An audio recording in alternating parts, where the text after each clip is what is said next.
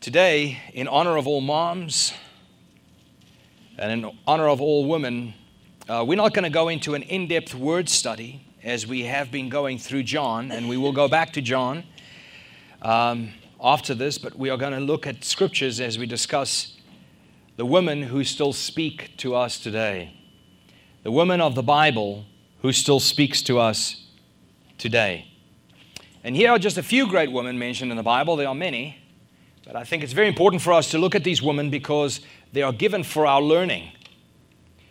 When you look through Rahab, Jahel, Ruth, and Eve, and Sarah, all of the women of old, they are given to us for our learning. And what can we get from them? And how can we be encouraged by them? How can we use them as a point of reference and find direction from them?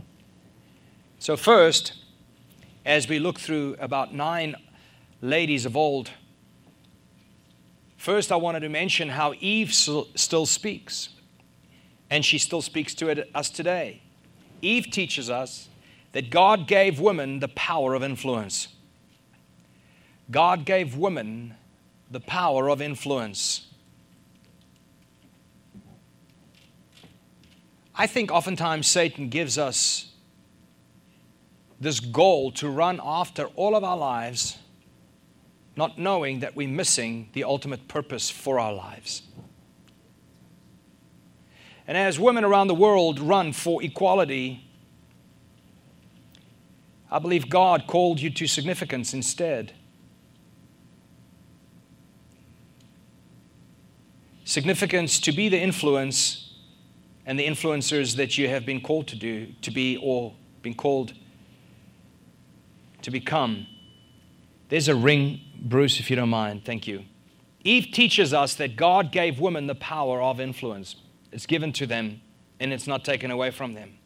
You see, it was Rebekah who influenced his son Jacob to guide him on how to go about receiving his brother's first birthrights, his older brother's birthrights. It was Rebekah who devised that. She influenced Jacob. And here we are now. Even as evil as that was at the time, here we are with the nation of Israel, birthed from Jacob, who received the birthright as encouraged by his mother, Rebekah. When Paul saw his faithful disciple, Timothy, he recognized his grandmother, Lois, and he recognized Timothy's mother, Eunice, and he recognized their faith in Timothy, because women are called to the significant position of influencer. It was Mary who influenced Jesus to turn water into wine. Even when Jesus said, "Hey, it's not my time yet." Women are influencers. They influence also the religion and the faith of their children, as we saw with Lois, the mother of Timothy, or the grandmother of Timothy, and Eunice, the mother of Timothy. You see, it was Hagar that determined Ishmael's religion. It wasn't Abraham, it was Hagar. It was Sarah that determined Isaac's religion. It was Hannah who decided her son, Samuel, was going to be raised for God's work. You see, women are influencers. This is their significance. While Eve wanted to be equal, she didn't realize, she wanted to be equal to God, she didn't realize her significance was in fact the fact that she was an influencer. You see, Eve reminds us to never underestimate that power inside of a wife, a mother, a grandmother, a woman.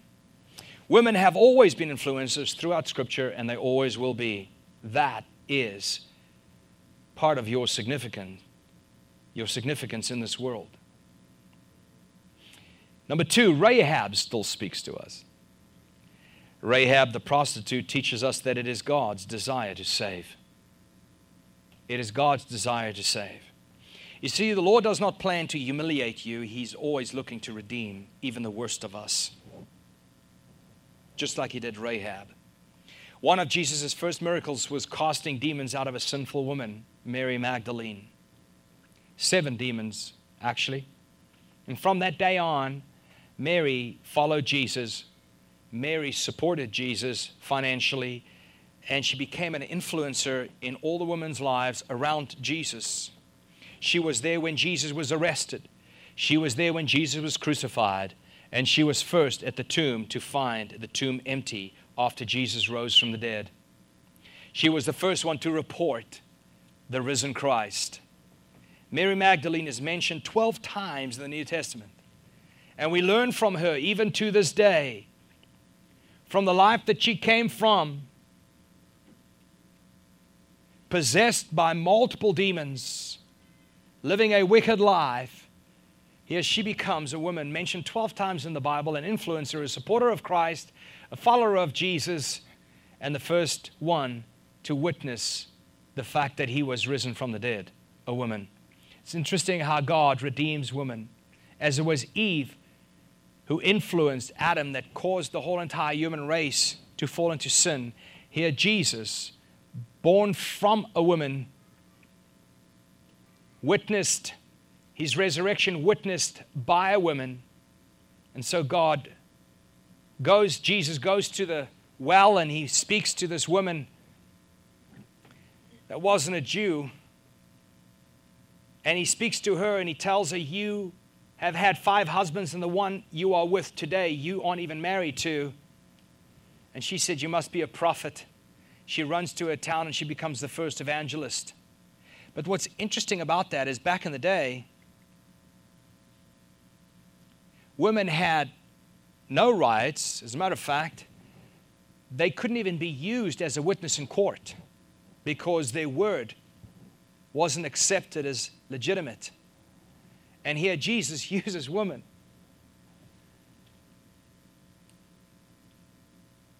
to evangelize, women to be witnesses of his resurrection. And God redeems women throughout history. Ruth still speaks today. Ruth teaches us that God will always remain faithful. Isn't that true? God will always remain faithful. For those of you that don't know the background to Ruth, it's quite stunning to understand how God used her in spite of who she was and where she came from. Ruth was a Moabite. She came from Moab, a nation which finds its origin when Abraham's brother Lot fathered his son Moab by his eldest daughter. Moab was a result of incest.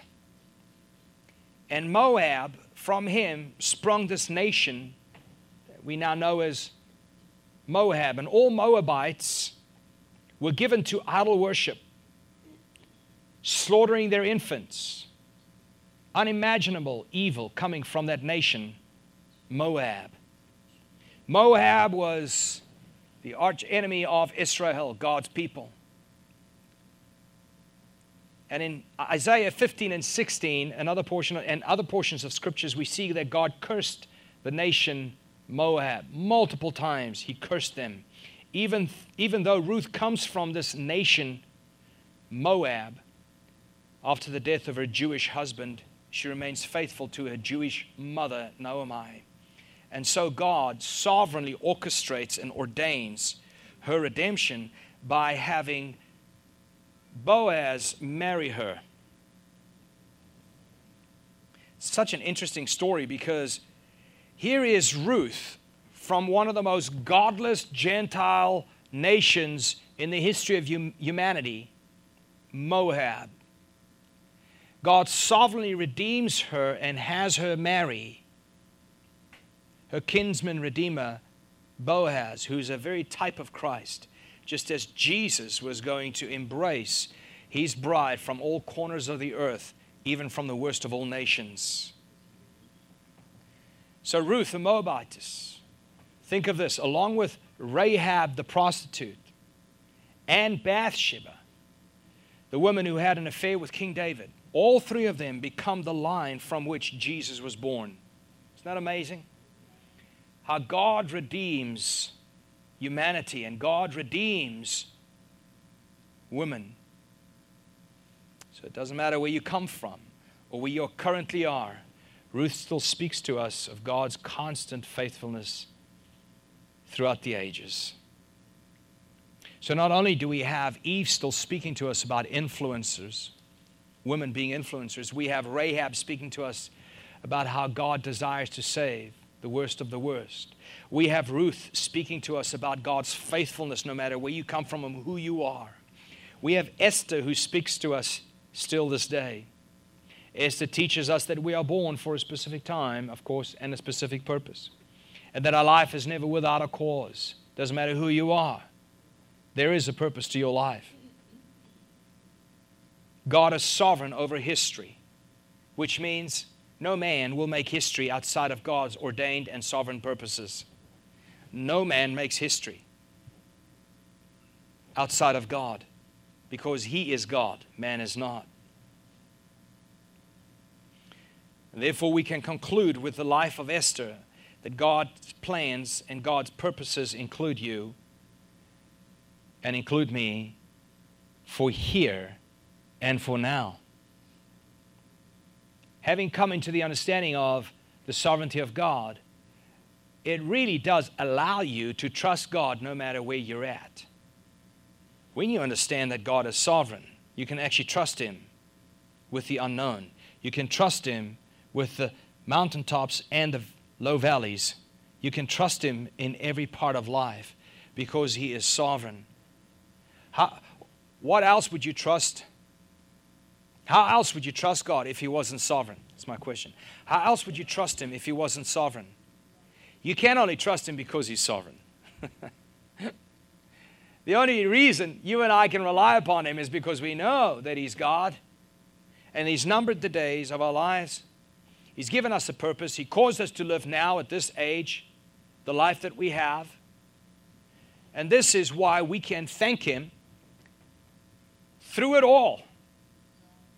As Joseph glorified God through it all. As Job said, though you slay me, yet I will praise you. This is what I was created to do, to praise you, to worship you, to glorify your name, and to live for you. Through it all, we can worship God, and that's the best use of life, no matter what life we have. So we see that Esther speaks and teaches us that we are born for a specific time and purpose. It's here and now. Your life matters. And then number 5, we see that Sarah speaks still. Sarah teaches us the importance of patience. We all know the story of Abraham, how God came to him and said to him that you are going to be the father of many nations.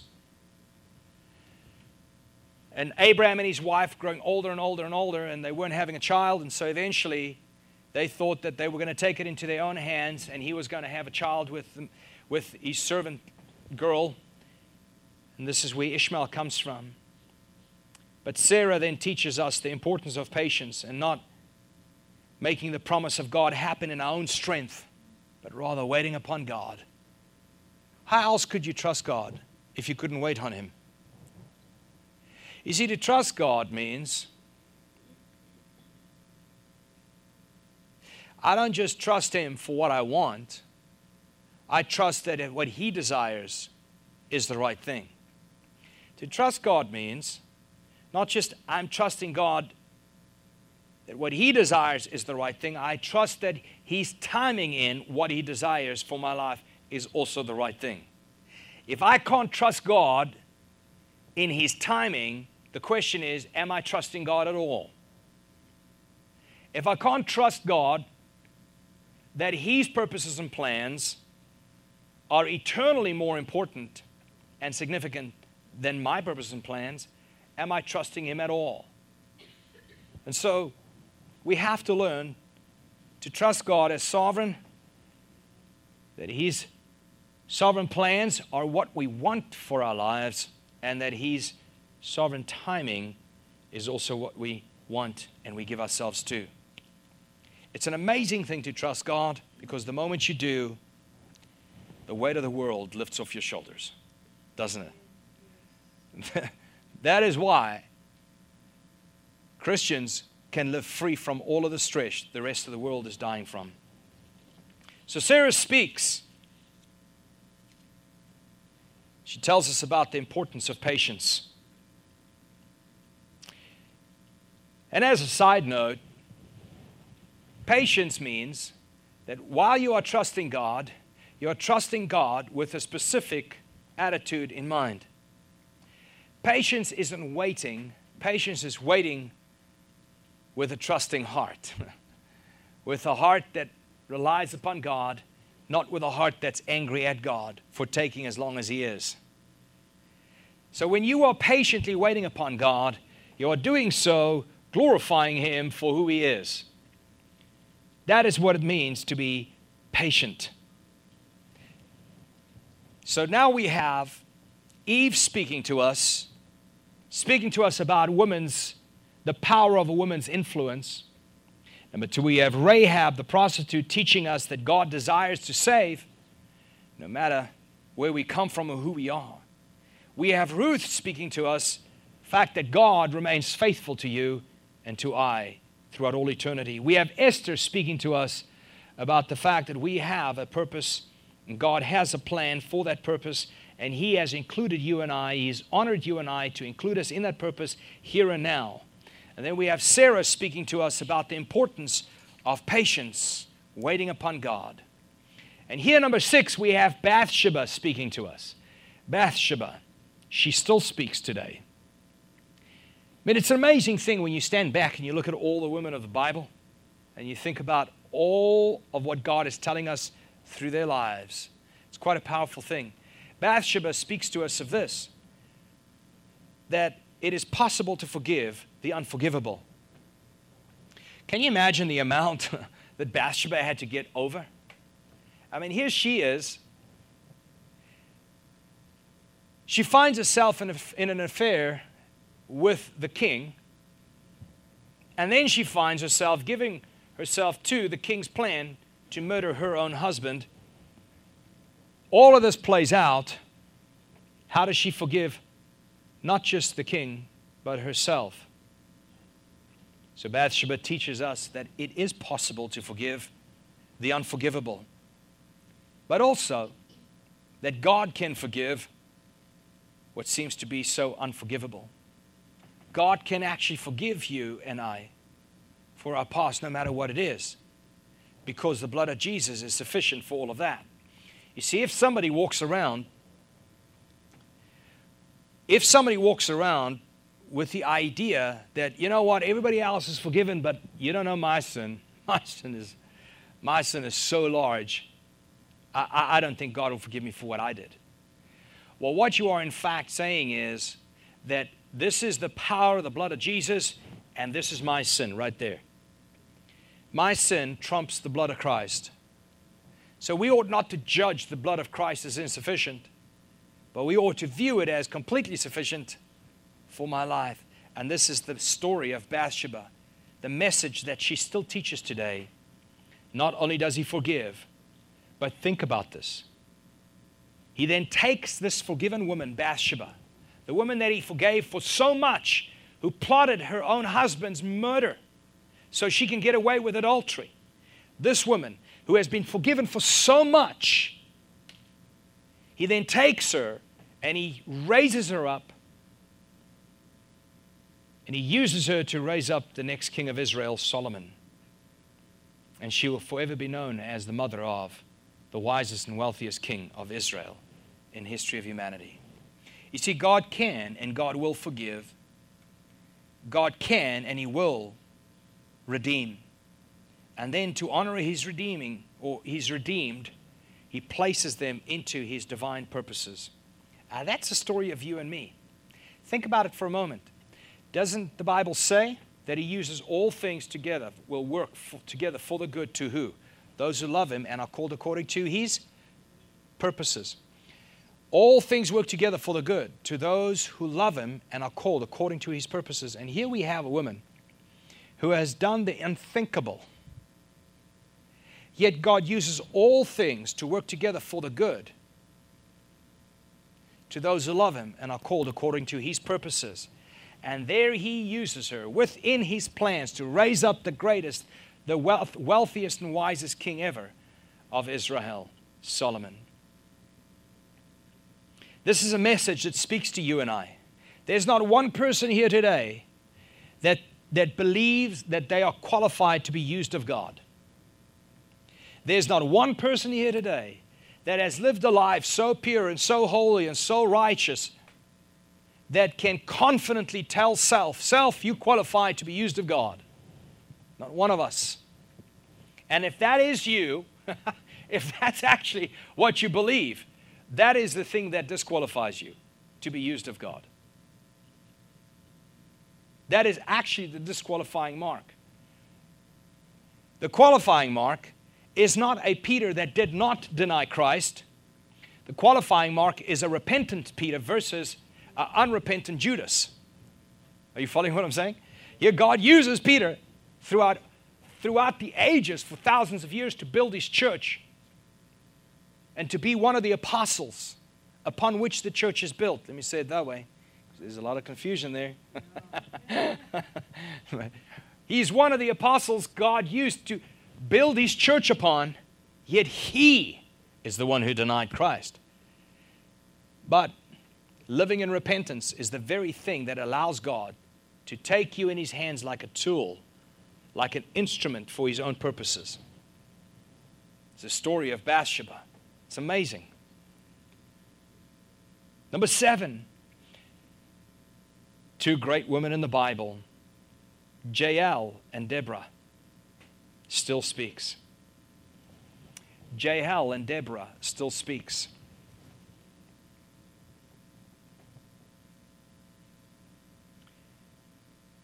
Jael and Deborah teaches us that women can be and should be warriors, mighty in the hand of God. Again, it's such a deception.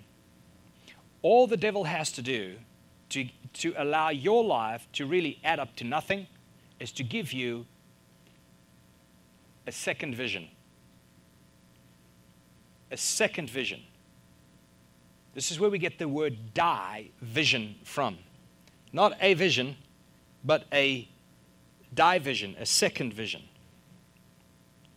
And so he can divide you to the point where your life becomes insignificant. How does he do it? Instead of telling you that you are significant as an influencer, as we saw in the first point with Eve and with all those women, he says, no, it's not that you are an influencer. It's that you're supposed to be equal to everybody else who is fallen, who is totally depraved, and who is completely radically corrupted. And now our goal is to be equal. Is that not what the snake said? Is that not what the snake sold Eve? That if you bite into this, then you will be equal to God, and you will be as He is. You'll know what He knows. He's trying to withhold from you knowledge.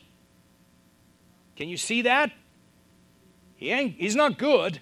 It wasn't that He was warning you against something. He was trying to take away something from you. But if you bite into this, you will be equal to Him. And so there's this second vision of equality instead of just significance. Your purpose in God is given to you and no one else. And to fulfill that purpose is to be eternally significant. And instead of chasing after that, we chase after everything else. And so here we see that Jael and Deborah still speaks. In what way? And they teach us that women can be and should be warriors. Warriors, that's who they are. Mighty in the hand of God. Deborah, a judge. Amazing. Jael, a warrior who was so infuriated that somebody was as evil as the man that she put asleep, and then she took a tent peg and drove it through the temples of his head. They were warriors, I know. I didn't want to tell the story. It's kind of rough, isn't it?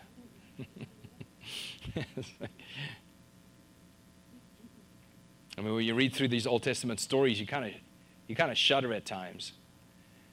Just like how the prophet hacked Agag to death in front of everyone.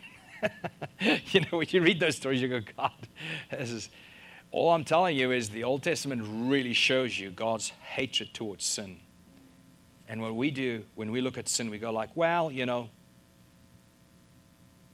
here's a mistake. God hates sin. It's against Him. It violates His character. And it destroys us. So we see Jael and Deborah still speaks. They still speak and they tell us that women are warriors. Number 8, a certain sinful woman still speaks to us today from Scriptures. A certain sinful woman still teaches us, no matter the cost or the criticism, showing your love for Christ matters. Showing your life for Christ matters. I want to read to you the story, and this is just so encouraging, because there is nothing more empowering than humility. Have you realized that? There's nothing more damaging than pride, and there's nothing more empowering than humility, because it's the humble person that's not destroyed by everybody else's criticisms. It's the humble person that's not, he's not perturbed, his world isn't thrown inside out because somebody judged him. It's the humble person that actually, those things don't touch. The proudful person, on the other hand, Lord knows, somebody looks at them the wrong way and all hell breaks loose.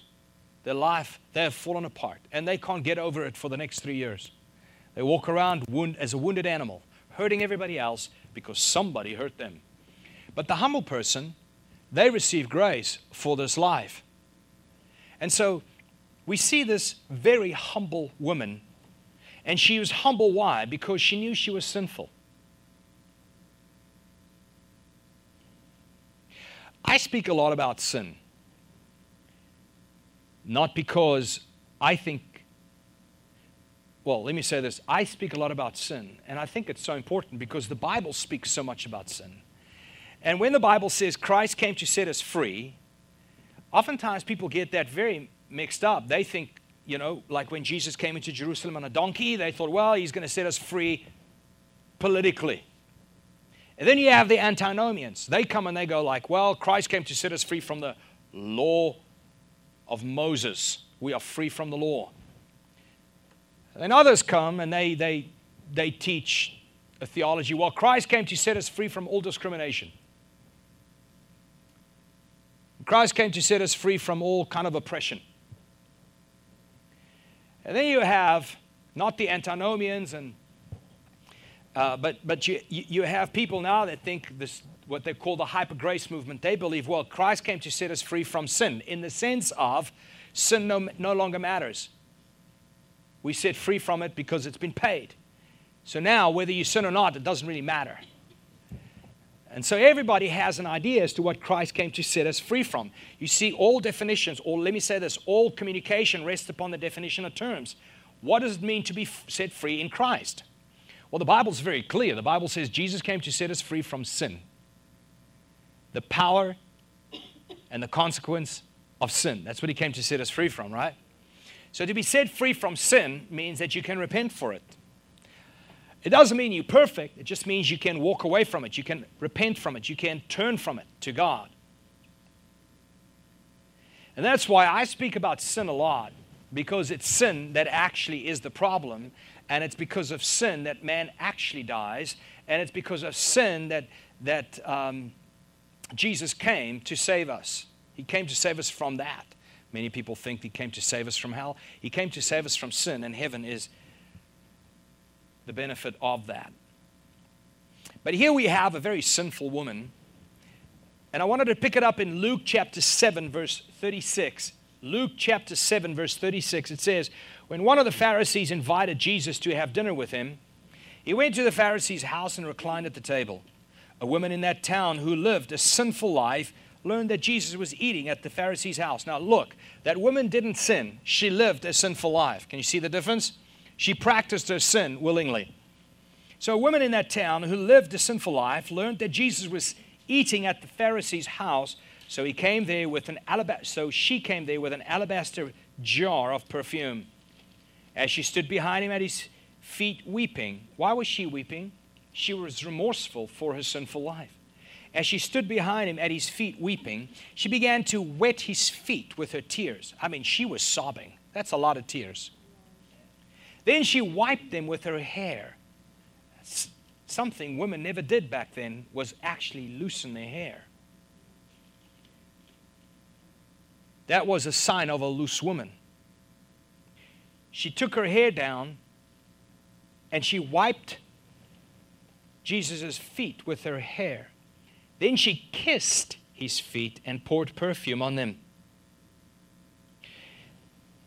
In ancient times, it was the slave that would loosen the straps of his master's shoes. It was the job of the slave to do that.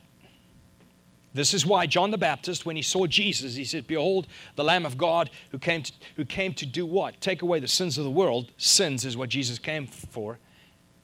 He says, "Behold, the Lamb of God, the one whose shoelaces I'm not worthy of even untying. I am not even worthy to be his slave." This is what John the Baptist was saying. And here's this woman, known to be one who practices sin, weeping as she stands behind Jesus, so much that she could bend down and her tears would wet his feet. She took her hair down, shocking to everybody in the room. She wipes his feet and washes his feet like a slave would. And then she kisses them and pours very expensive perfume on them. When the Pharisee who had invited Jesus saw this, he said to himself, if this man were a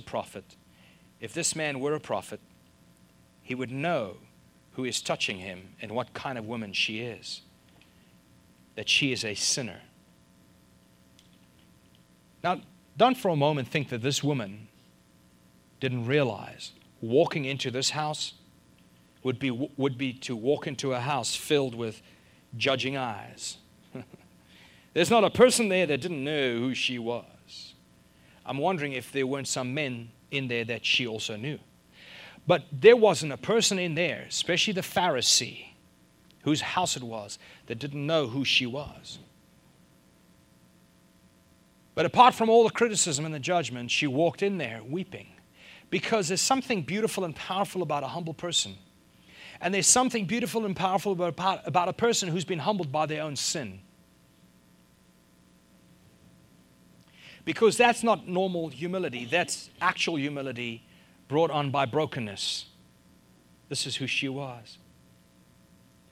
But as this Pharisee was standing in the corner thinking these thoughts, if Jesus knew who she was, he wouldn't let her do this.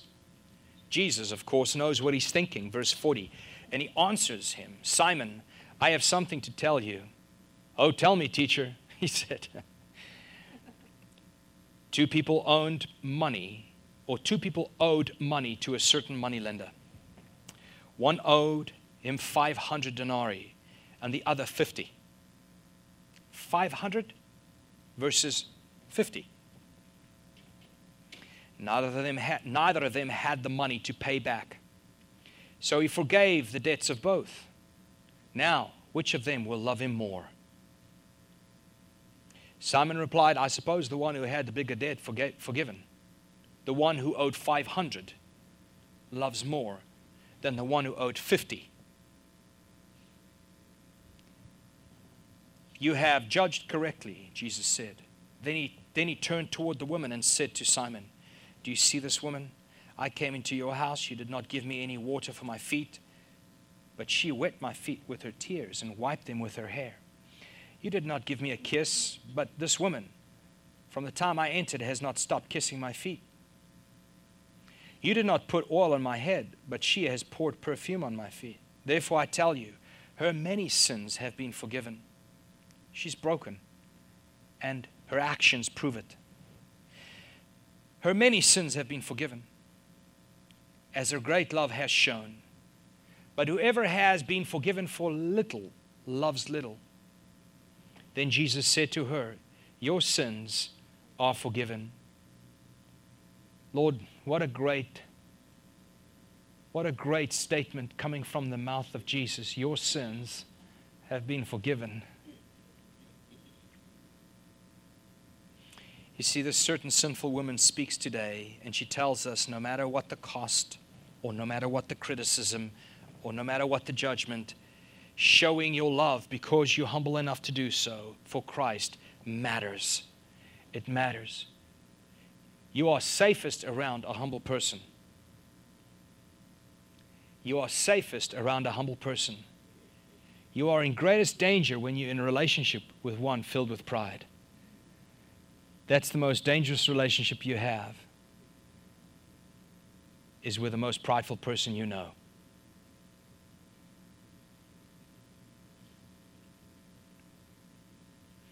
You are most truly loved by the humble, but the most hypocritical love you have or receive is from the one filled with pride, because they really love themselves, not you. Finally, as we come to number 9, it's the woman with the issue of blood. She still speaks to us today. The woman with the issue of blood teaches us that poverty, because remember, she spent all that she had in order to get healthy, and nothing worked. She was completely broke. And she teaches us that poverty, sickness, fear, intimidation, and discrimination shouldn't prevent us from pressing into God. If you add the disease she had, she was actually not allowed to be in public. She was supposed to live outside of the city. But here she is pressing in through the crowd to get to Christ. And she teaches us that as a wife, as a mother, and as a woman, God has called you, God has sanctified you, and God has blessed you with a message and with a mission, and that it's always the right thing to press in to Christ. So today we have these voices that speak to us from ancient times. God still speaks to us through them. And He tells all women today, by the voice of Eve, that you are an influencer. He tells us by the voice of Rahab, the prostitute, that God desires to save no matter who you are. He tells us by the voice of Ruth, and He teaches us that He will always remain faithful to us. He will find us, and He will orchestrate and ordain our lives to ultimately be saved by Christ Himself. He speaks through Esther to us and tells us that He uses us for His purposes, and that is the greatest honor in life that we can have. He speaks to us through Sarah, and He teaches us the importance of waiting with a good attitude, because this is how we trust God's sovereignty. He teaches us through Bathsheba that He forgives the unforgivable, and then He will use that forgiven person for His purposes and for His plans to raise up kings. He uses Jael and Deborah to speak to us today that women, you are not weak in the sense that you cannot be a warrior, but you are used mightily in the hands of God, just like Deborah was, just like Jael was. God speaks to us through a sinful woman, broken over her sins, therefore loved so much that she overcame criticism, she overcame judgment, and she displayed her love for Christ. And then finally, God uses the voice of the woman with the issue of blood to say that poverty, sickness, fear, discrimination, intimidation should never prevent you from pressing into God, because He has more for you than what others are trying to take from you. So as a wife, as a mother, as a woman, today God has called you, God has sanctified you, and God has blessed you with a mission, and God has blessed you with a purpose, and He's using you in the here and the now for His glory, and that's the best use of life possible. It's time for us to honor women, and especially honor moms for the sacrifice that they give as they live selflessly to fulfill God's purpose. We're thankful for moms.